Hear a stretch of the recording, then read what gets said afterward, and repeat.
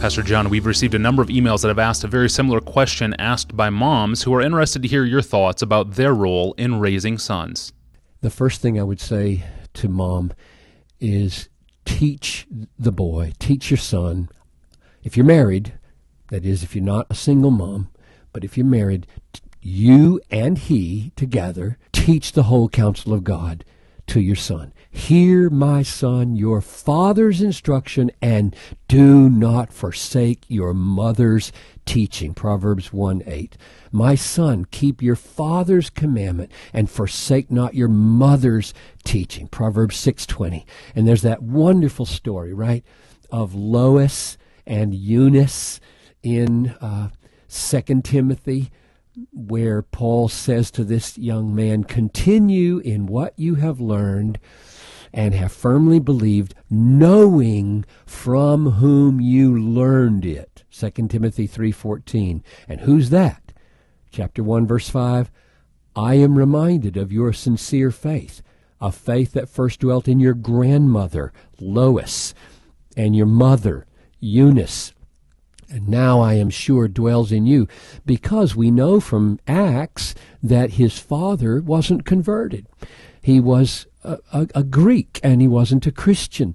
And so it appears that Paul chose as part of his missionary band a young, and I think we would say timid man who had been almost entirely schooled by his mother and his grandmother. And that, I think, should raise the stakes of a mom, a single mom in particular, or a grandmother, raise the stakes very high as to your mighty influence in shaping the life of a son.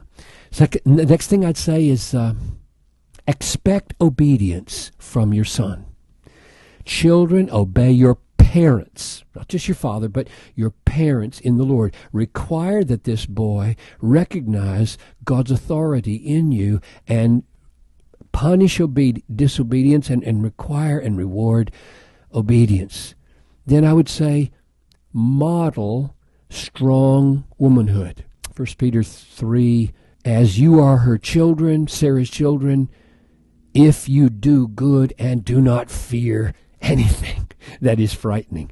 The godly woman is a fearless woman. That's what I mean when I say strong womanhood. Or Proverbs 31, strength and dignity are her clothing. She laughs at the time to come. So a son should look to a mother not as a weak woman who's always anxious about tomorrow, but this woman should be like a oak of stable righteousness who laughs at the time to come and communicates that when you have God, you can be strong and laugh in the face of uncertain futures.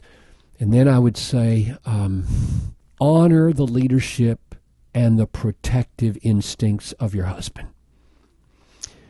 As the church submits to Christ, wives submit in everything. So a son should see a strong woman deferring to the initiatives and leadership, the spiritual leadership of a strong man. Now, I'm, of course, assuming that this man is a believer and is taking that, and you do what you can if that's not the case. But if you've got an intact spiritual marriage, what a son needs is to see that woman doing that. In the home I grew up in, it was stunning. It was just stunning. My dad was away from home 2/3 of the year.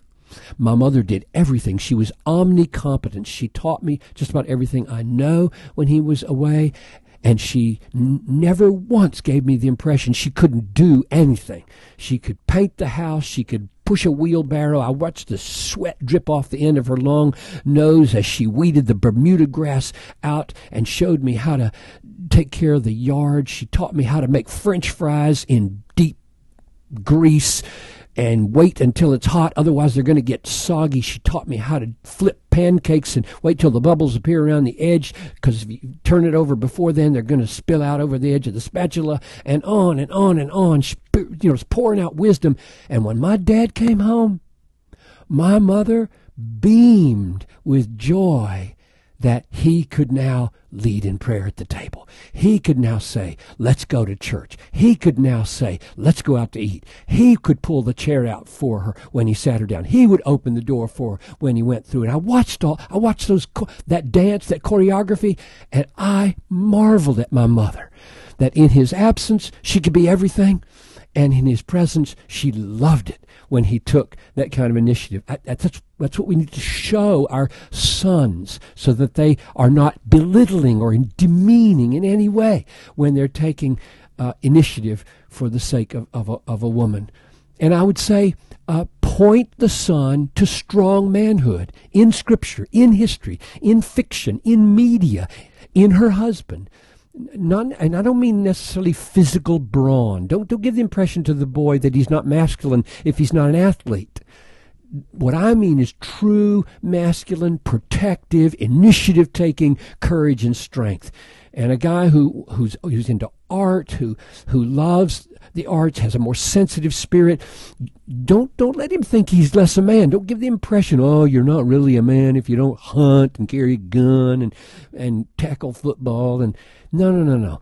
There is a masculinity that is strong and initiative-taking and courageous and protective, and she needs to show him that in all the ways she possibly can. And maybe one last thing. Expect strong manhood from him. Give the boy responsibility early on. Ask for his manly behavior.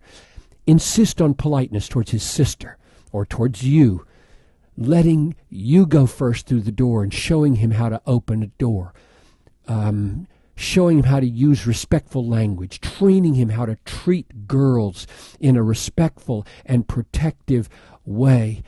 So those are some ideas. I'm sure there's lots more, but I think, Tony, that a mom and a dad should see God's wisdom in creating homes with a mother and a father, both of them bringing something remarkably unique to the sexual wholeness of both sons and daughters. So mom and dad are both important for son. Mom and dad are both important for daughter. And if you're in a marriage where you're a single mom or a single dad, God will have mercy. God will provide. God will make up the differences if you keep all these things in mind, I think, and make up for the losses in various ways. Thank you, Pastor John, and thank you for listening to this podcast. Please email your questions to us at AskPastorJohn@desiringgod.org. At desiringgod.org, you'll find thousands of other free resources from John Piper. I'm your host, Tony Reinke. Thanks for listening.